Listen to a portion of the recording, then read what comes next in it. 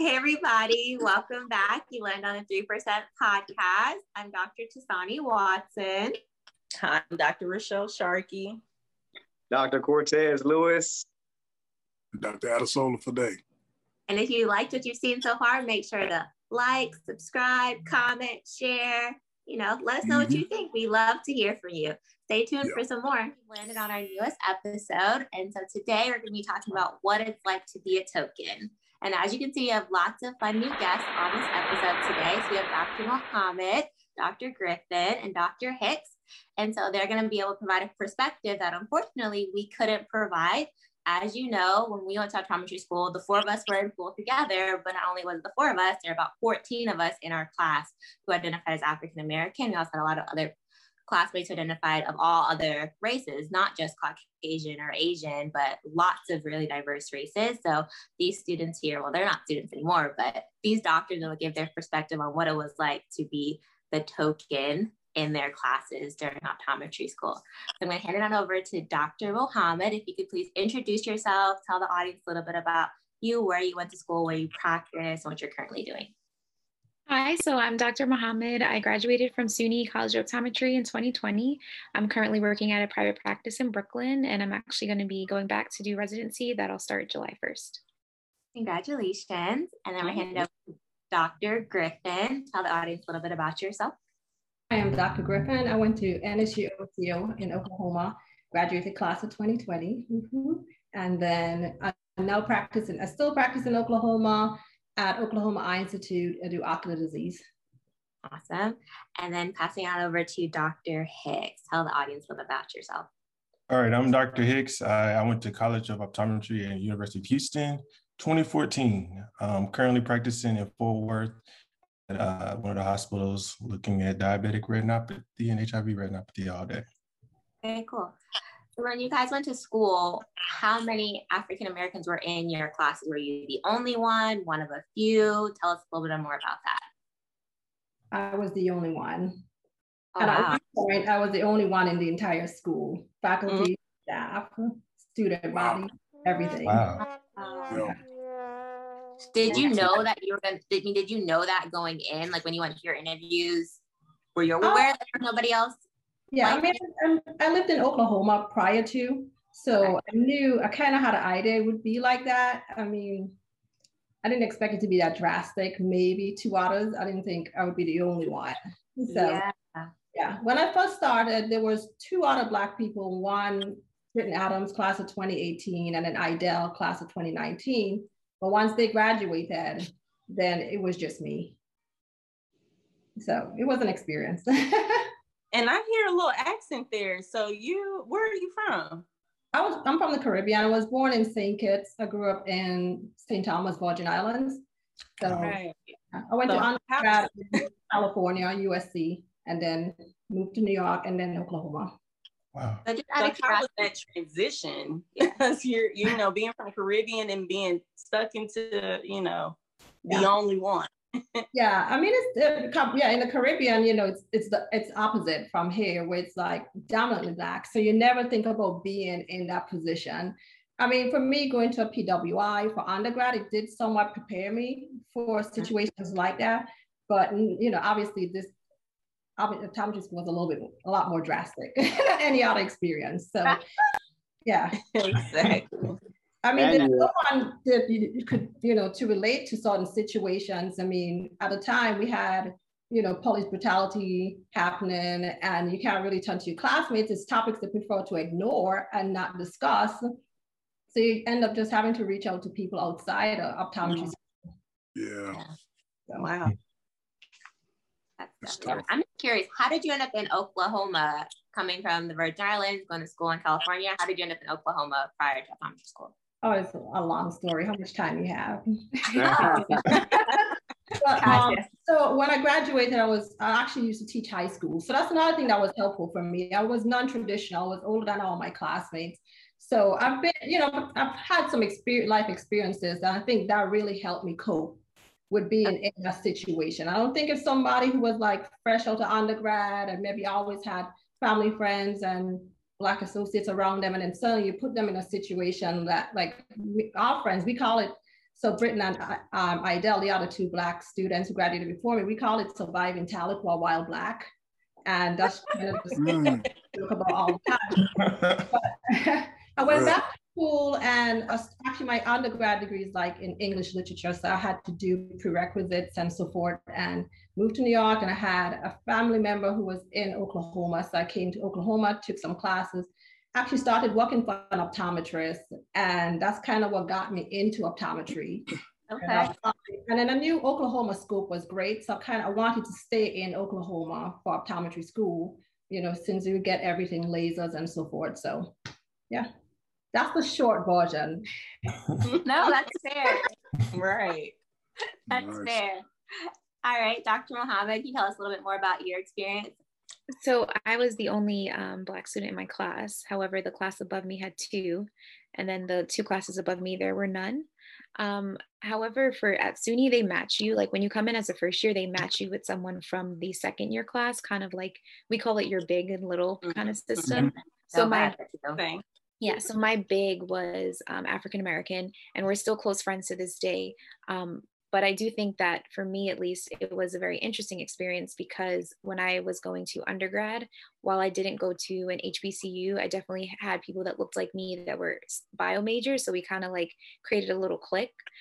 Going to SUNY, where people had this opinion of, at least for me in my class, I can't speak for other people that graduated from SUNY prior, but from my experience, I found that a lot of my classmates were very ignorant to the Black experience, in the sense of like, you know, my hair is really curly, and like them trying to understand that, or like I'm really polite and them trying to understand like why I'm not this ill-tempered person. So a lot of their microaggressions and biases came out.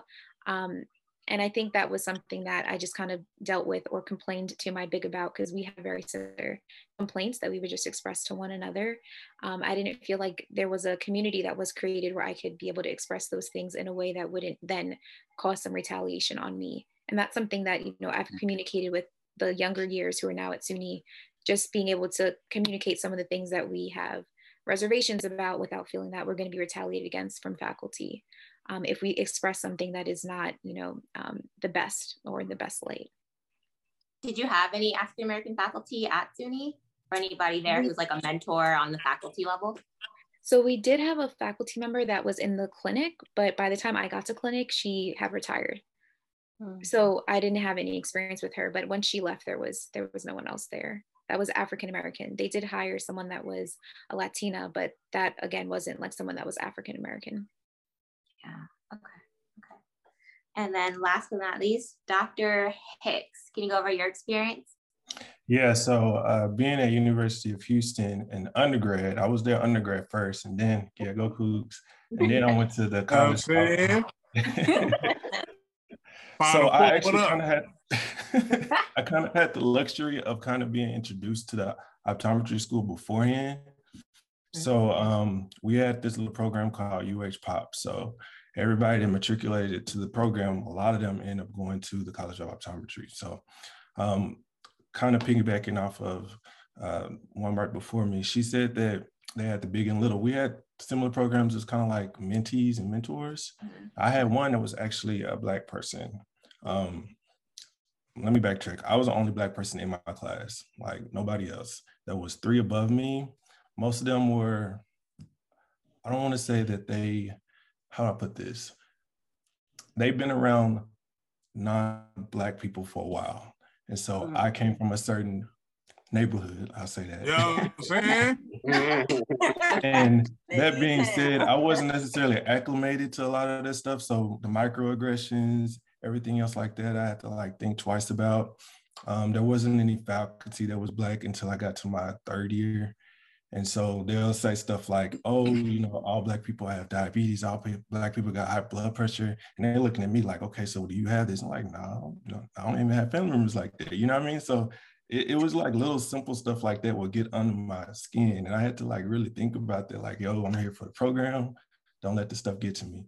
But, you know, growing up, whenever you get to like honors classes and things of that nature, there's not that many not many Black people in the class. So I kind of had the mindset But once you get to College of Optometry and you're doing like all these classes back to back to back and tests and everything else like that, and it's just you, I'm glad that I had the mentor. He helped me out with certain things.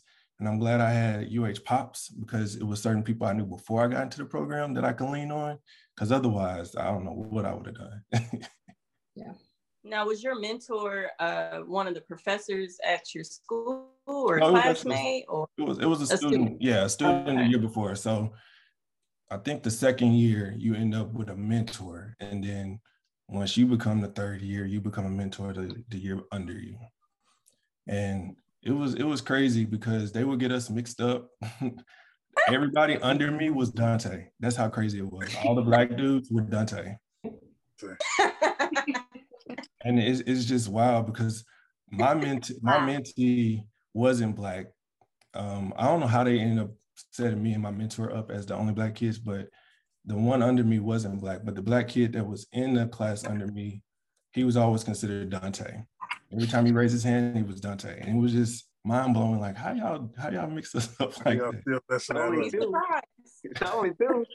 Just go ask Donté. All Black people do not look alike. At all. Right. You know, for some of y'all that don't know, me and Rochelle both went to UH.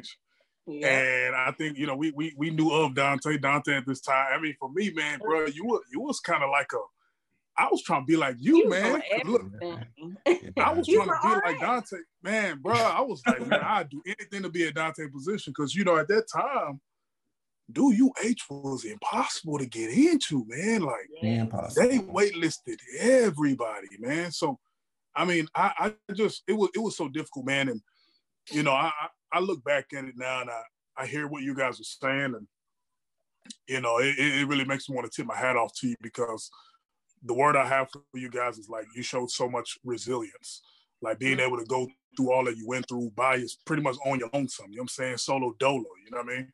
And that's something right there that a lot of people couldn't really deal with and couldn't handle because when I look back at my experience, when I realized like, yo, I'm glad I chose Nova because at the end of the day, they provided me with some certain level of diversity that really, I needed that, man. I'm not gonna lie to you.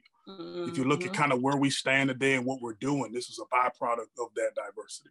You know what I mean? So if we didn't have each other to get through the program, man, it would have just made it 10 times more difficult.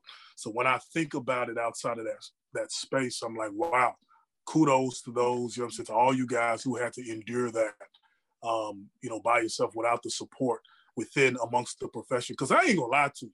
I actually feel like even at Nova, I still felt out of place because I come from a place where, like you said, bro, I come from a different place. You know what I mean? Like Cortez too. Like we come from a different place where the people that look like us are not doing what we doing. You know what I mean? And I come from an athletic background too, so it came with its stuff. And I even felt out of place in a diverse setting, which at Nova. Yeah. So I struggled with that. I felt like I was really, you know what I'm saying? I was really expanding my horizon when I went to Nova. That's how crazy it is. You know what I'm saying? I felt like I was like, oh, look, I'm diverse. You know what I mean? I couldn't imagine really being out here and really having to do that. You know what I mean? Dolo by myself. Like I don't know if I would have made it, you know? So, you know, hats off to you guys, man. You guys are remarkable. And to see where you guys are now too, all doing, I mean, ridiculously amazing things in your respective rights. Man, that's just unbelievable. Yeah, because I'll say it's one thing being a Black female in this profession, but y'all being Black males in this profession, it's even harder. I can't even imagine, you know, especially with Donté, like that had to been something, you know, to go through that. So, Donté, have you ever been to Academy? Have you been to the Academy or anything? Oh no, I haven't been out there yet. Okay. I didn't. Honestly, I'll put it this way.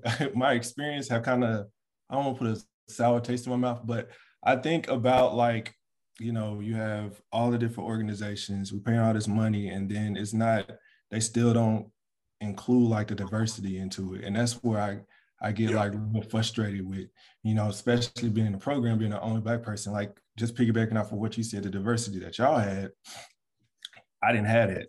You know, my classmates, the only ones I really, you know, was cool with, that I studied with and all that other stuff was the ones that I knew before the program. because it was just so tough. But yeah, I haven't been to the yet. And then Dr. Muhammad, Cortez, you remember that? You remember that academy meeting, Cortez? Yeah, I remember academy. How many black guys did you see at the academy? It was like 3 y'all. We saw more?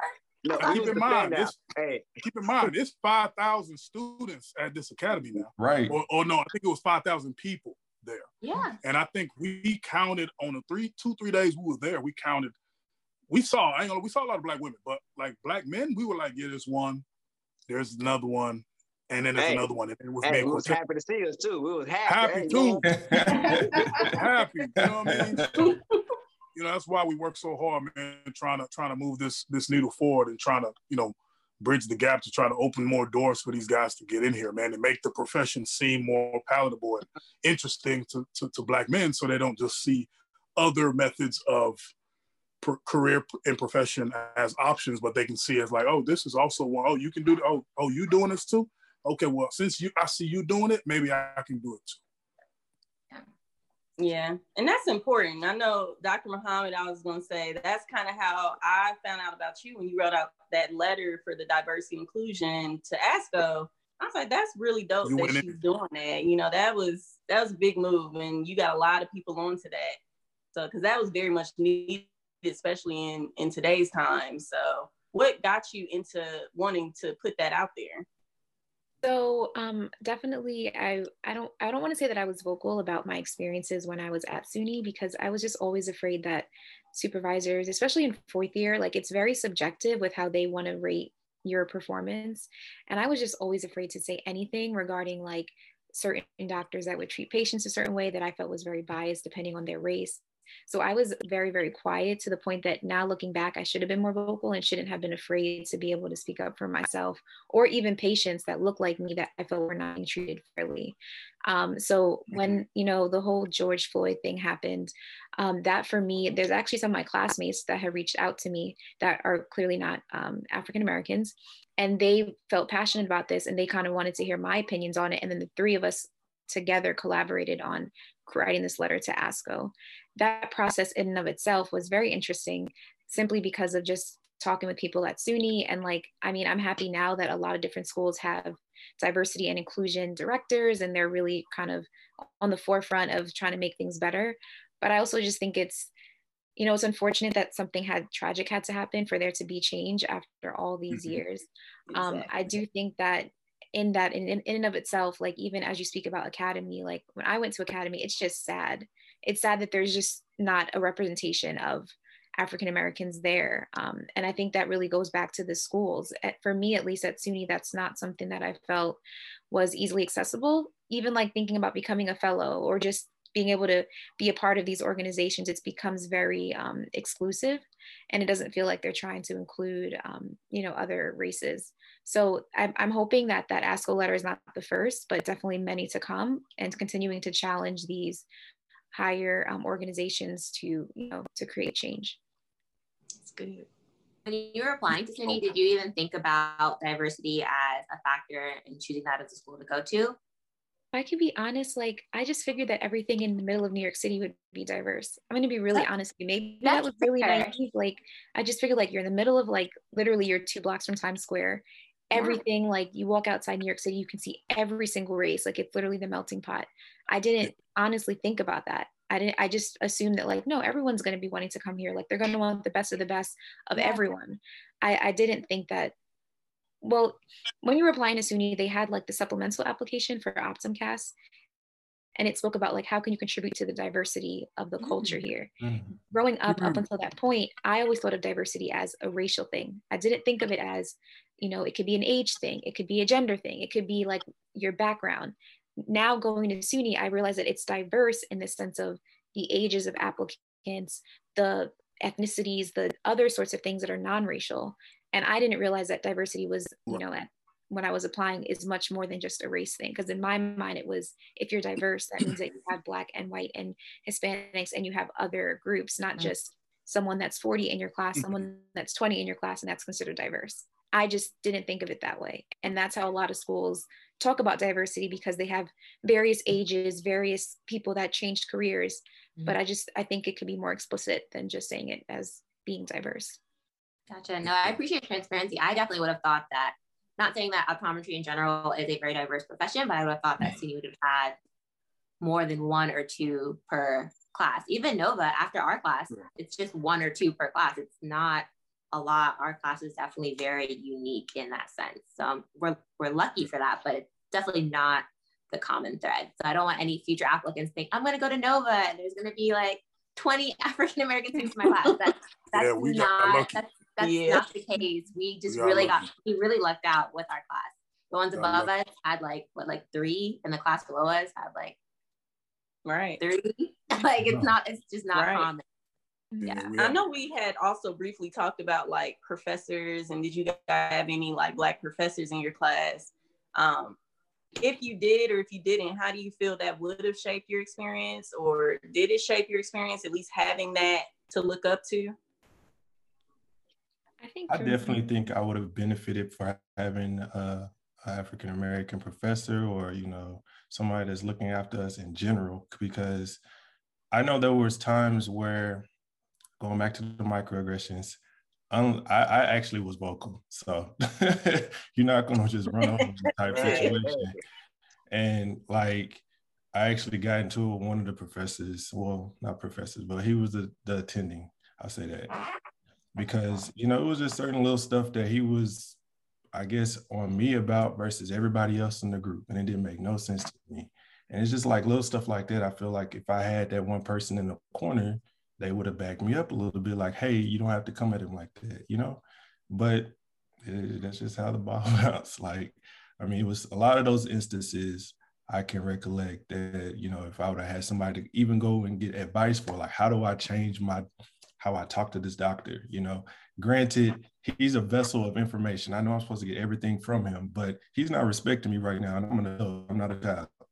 You know what I mean? Like, something like that, like somebody to talk to. I had people outside the program that helped out a lot in that circumstance, but I feel like if it was somebody within the optometry circle that knows what's going on, that knows you got to study and do this, and this, and we all stressed out because we got finals and all this other stuff, and this person missed the left and the right eye and all that stuff, like, how are you going to get upset?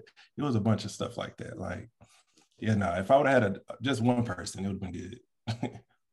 Yeah, I agree. I didn't have any at my school either. And I was like Donté. I was guns blazing when I was in school. Like, first year, I had a professor who posted a document where he compared Black Lives Matter to, like, you either have to be Black Lives Matter, or if you are, then you're anti-law enforcement. And we went to the dean and we had a meeting with him, and he retired right after. And then I remember my junior year, we had a Bosch and Lam rep come to the school for like a lunch and learn. And at this point, I'm the only, so this is my 4th year actually, so I'm the only student. And he makes an obvious racial joke. And you know, when stuff like that happen and you're the only Black person, you could feel everybody watching you, yes, waiting to see how you will react. And, you know, is this something we could just drop, or, oh, if she reacts, no, we have to address it. So I actually wrote a letter to Basha, and I had a few friends write letters as well, and we got him terminated from his job. Wow. So yeah, I didn't play around. I wasn't about it. I remember my last year as well, this one girl, she wrote it was a conference, the one where Student Bowl happens. So we have a group meet for everybody, and she wrote in the group meet, hey guys, be careful when you leave. There's a colored girl outside. Wow. Yeah. Well, I went straight to the dean and I was like, you know, this is not acceptable. So I call people out and stuff. Yeah. That's you one of the ones. See, I love that.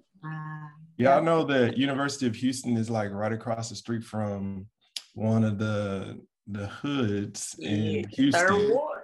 Third Ward. And so that was a running joke, like, y'all, when y'all go outside, it's dark, you got to run to your car, y'all in the hood. Like, yo, Third Ward was like 10 blocks in a different direction.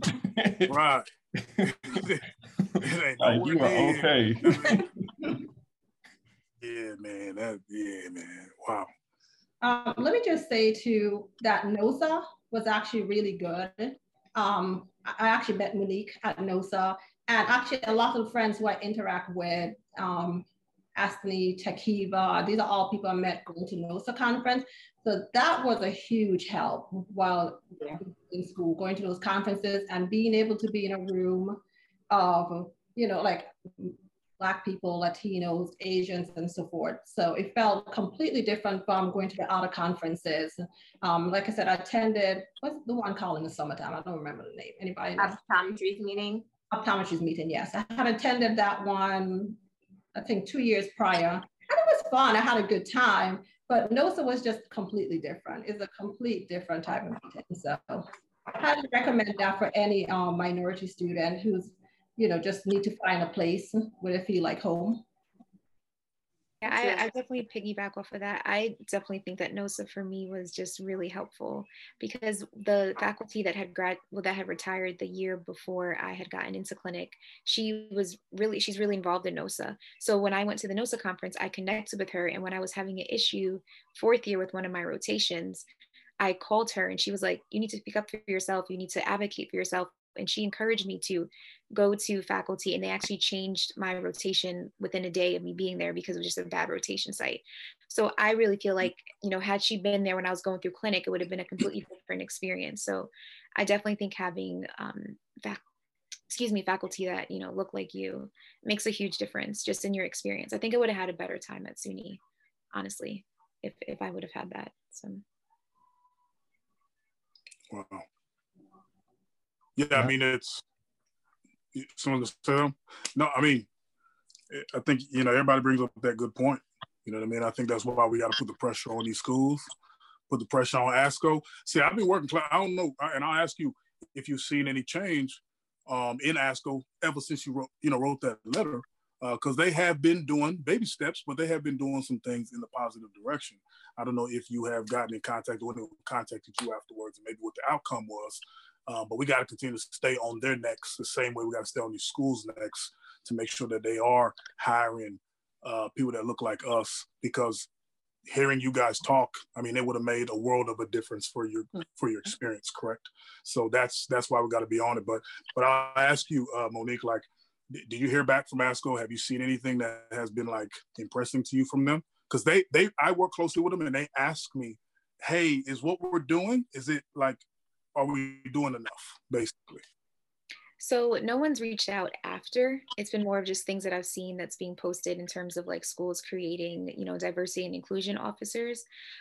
When we were kind of talking with ASCO, they really emphasized that like they can't force the schools to do anything. They can only kind of encourage them because they're the governing body, but they can't mandate that schools do certain things regarding like their diversity or regarding how they select students. I do think that the creation of the diversity and inclusion officers is very helpful. I'll be interested to see if that's made a difference in the number of applicants that, you know, from HBCUs or a number of applicants that are African Americans, you know, applying to optometry, but I haven't heard anything directly from ASCO since the letter. Gotcha. And then last question, do you guys feel like from all the schools you guys, I mean, from your respective schools, do you feel like they have made any efforts in trying to make things better at your school? Or if you look back now, well, you guys just graduated, but if you look back down now, like, have you guys seen any first, second, third, fourth years that are Black in the schools yet? Or like, is it still kind of the same old run of the mill thing? I mean, probably like just last week, they posted a picture of the class of 2024. I mean, it was the whitest class you could possibly. Now, I'm not going to lie to you, though. I'm not gonna lie, Oklahoma though. Oklahoma. I don't know. I kind of feel Oklahoma though. You know what I mean? Like I get that. You know what I mean? Yeah. It has not changed at all. And I mean, honestly, even though like diversity is trending right now, it's trending up. And I do feel like just across the board, even outside optometry, like people trying to expand a little bit. I mean, I think the thing would be to keep the momentum going. Meaning it can't just be because it's trending now. We said it's changing then. And then once we get comfortable, we fall back into, you know, just where we started. Yeah. Yeah. Yeah, I definitely think SUNY is making a lot of changes. The class underneath me, I think they have 4 or 5. And then the class that's underneath them, I think they may have close to 8. Granted, they include Latinos and yeah, so they include like Latin community within that number. So I'm not sure how much is specifically African American, but they've definitely, they're really trying to make a, a bigger change. So I definitely applaud them for trying to, make changes. How big are your classes? Like 100. Okay. How big was yours, Dr. Griffin? 28? Every class is 28 students. Ooh. Wow. Hey, that's competitive right there. Man. Yeah. Every class, only 28. Wow. That's so small. Okay. Yeah. Yeah, we had a little bit over 100, but wow, 28. Yeah. Wow. Could you imagine? That's crazy. That's crazy. That's a class. That's like one OTM lab. That's crazy. That's a lab. That's a lab for That's us. a lab for us. That's great. Bro, y'all are like a family. Y'all a real family. Yeah, exactly. That's so a mini it's family. enough that you do feel like a family. And, there's ups and downs. There's definitely ups and downs to that. But I mean, it is nice. You get a lot of one-on-one time with your professors. And I mean, because we do so much like between the SLTs and YAGs and everything, you kind of, you get to see more patients because you don't have to spread it out to like 100 students. So. I also think that, because me and Sola, like it's to the point where we, even as Black people, we know that, hey, it's only gonna be 1 or 2 of us, maybe, right? So we see each other in the interview, and we ain't even really talking, because I'm like, bro, we both got this interview. They gonna pick one of us, and it's just one. Right? It was nice knowing you, you know what I mean? But, they gonna go with your boy, you know what I mean? It was to the point where we both actually got accepted, but we wouldn't even contact each other, because we didn't want to be like, I got in, but you did. So we didn't even talk until we came to, I think it was first day. We both showed up and saw each other like, oh man, you got in? Oh, that's what's up, man. Because at first we was like, nah, we didn't even know, right? So it's one of those things where inclusion is important. Even when you're in community practicing, you're a patient that look like us, right? They're even shocked, like, oh, you the doc? And I'm like, I'm the only one in the building, right? I gotta be the doc, right? But it's even hard for our own people to accept it sometimes. And when they do, it's great. They love us. Like, hey, I'm gonna tell everybody about you. I want to come here. They love it, but it's about getting over that hump, right? And we can get over that hump and get it into the schools, into the faculty.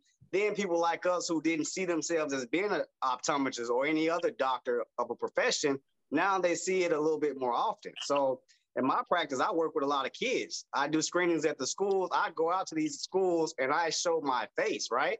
Because I want kids that's small, that look like me or not, to say, hey, you can do this too, right? I'm young, I'm still vibrant, I can still move around, and you can get it early. Like, you don't have to be, like, life can start as soon as you wanted to get it going, right? Because I had to see somebody that looked like me. That's the only reason I'm an optometrist. My roommate said, hey, I'm about to graduate undergrad. He's like, hey, man, you should go check out my optometrist. It was a Black doctor, right? I went in, he was very open, welcoming, let me come by there. I came by there once a week just to say, hey, he'll let me in the back, show me some things. But it was me seeing him, that he looked like me and he was doing this, and he kind of took me on his wing and kind of helped me get in school. But without that, I don't even know where I would be, because I was just kind of just going to school, just doing it.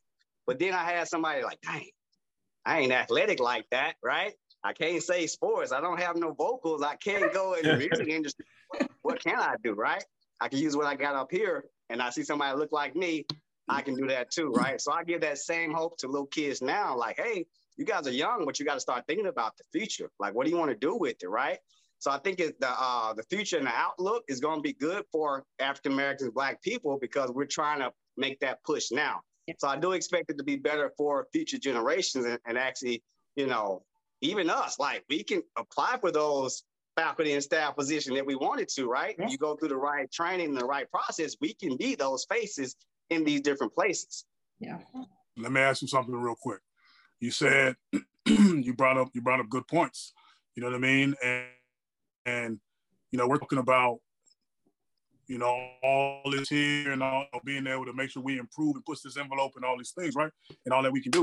And you just brought up a point about how, like, we could apply for the same positions and do these same things.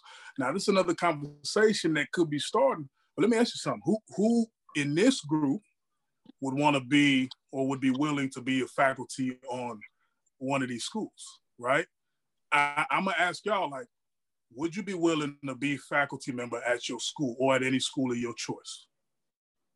I would be willing. Would you go into academia? I did my years of teaching before optometry school, so. You're done. Okay. So you're done. You're done. Okay, I'll be a site so preceptor.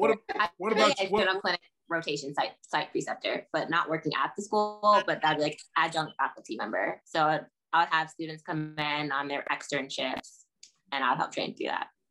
What about you, Dr. Mohammed? Second that. Okay. Yeah.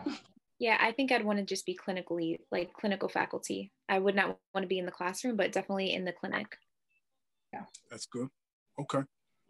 What about you, Rochelle? Yeah, I could do a site director. That'd be probably all I would want to do. I couldn't be in the professor. What about you, Cortez? So I would say I don't even like public speaking, right? So first of all, right? But ever since I started kind of putting myself out there, doing the podcast has helped a lot. We used to do this, public speaking class we had to do solo. That kind of brought me out a little bit. This helped out a lot more. And now that I work with kids and I go out to school, so I'm the main person that's talking, right? So I'm getting better and better at talking. If you got a PowerPoint and we got everything laid out, I can do it.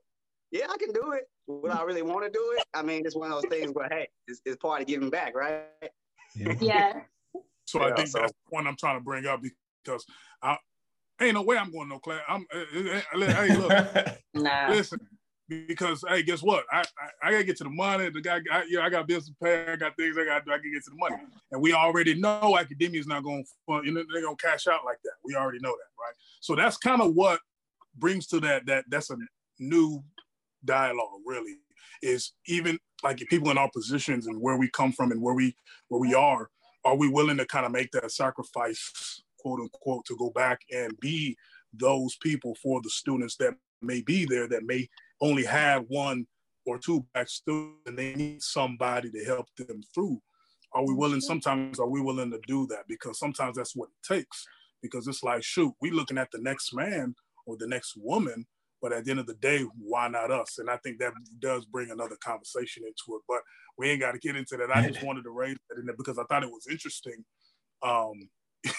talking about that, but I do think that organizations like Black Eye Care Perspective is doing a great job of trying to push the envelope and trying to make sure we hold all the schools accountable. But even though, because there are people who are applying, there are people who look like this that are applying for those positions and are getting overlooked, and they're not getting those opportunities. So there, people like I said, the Black Eye Care Perspective, they're putting their foot on these schools' necks and all these corporations and ASCO and all these people to make sure that they're doing what they need to do to meet a promise of like, yo, if there's 13% of Black people in the United States, that should be represented across, when it comes to the medical field, period, especially in optometry.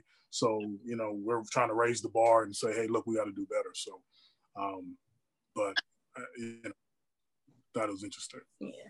I don't think we heard your perspective, Donté, on what you think with U of H in the few, like their current classes now.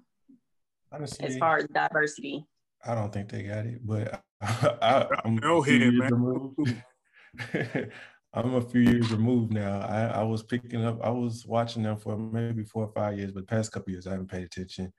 It wouldn't surprise me that it's the same. I mean, it was the same for 20, 30 years. But, last I checked, UH Pops had a lot of diversity. So I will hope that some of them still were able to get into U of H. Yeah. Y'all remember those programs, Texacop and ICU and all that? Do they still have those? I know they canceled those for a little while. Little programs to help. I think they had some, or they're trying to bring some of them back at least. But I know some of them did get cut, but I think they're bringing some back. Like I think PCO had one because PCO had a summer one. Yeah. Those are beneficial. I just wish they actually helped with admission because it seemed like You know, a lot of people would do the program and then they were still waitlisted when it came to admissions time. So what about, because we know Nova has the POP program, right? It helped a lot of us, right? Does any other school have that now? Is that implemented anywhere else besides that Nova? Man. SUNY has a C-STEP program, but that's for any school that's in New York State. And basically it's like a academic enrichment program. So like you come to SUNY for like either the winter session, like in between, you know, that winter break that you get in college in January. So you come to SUNY and like you get to have like mock classes and you get to go in clinic. And then, you know, if you do want to apply to SUNY optometry, you know, they kind of favor, you know, there's some that they help you basically. Shout out to Nova. Yeah, shout out to Nova. I mean, it's an alma mater, but yeah.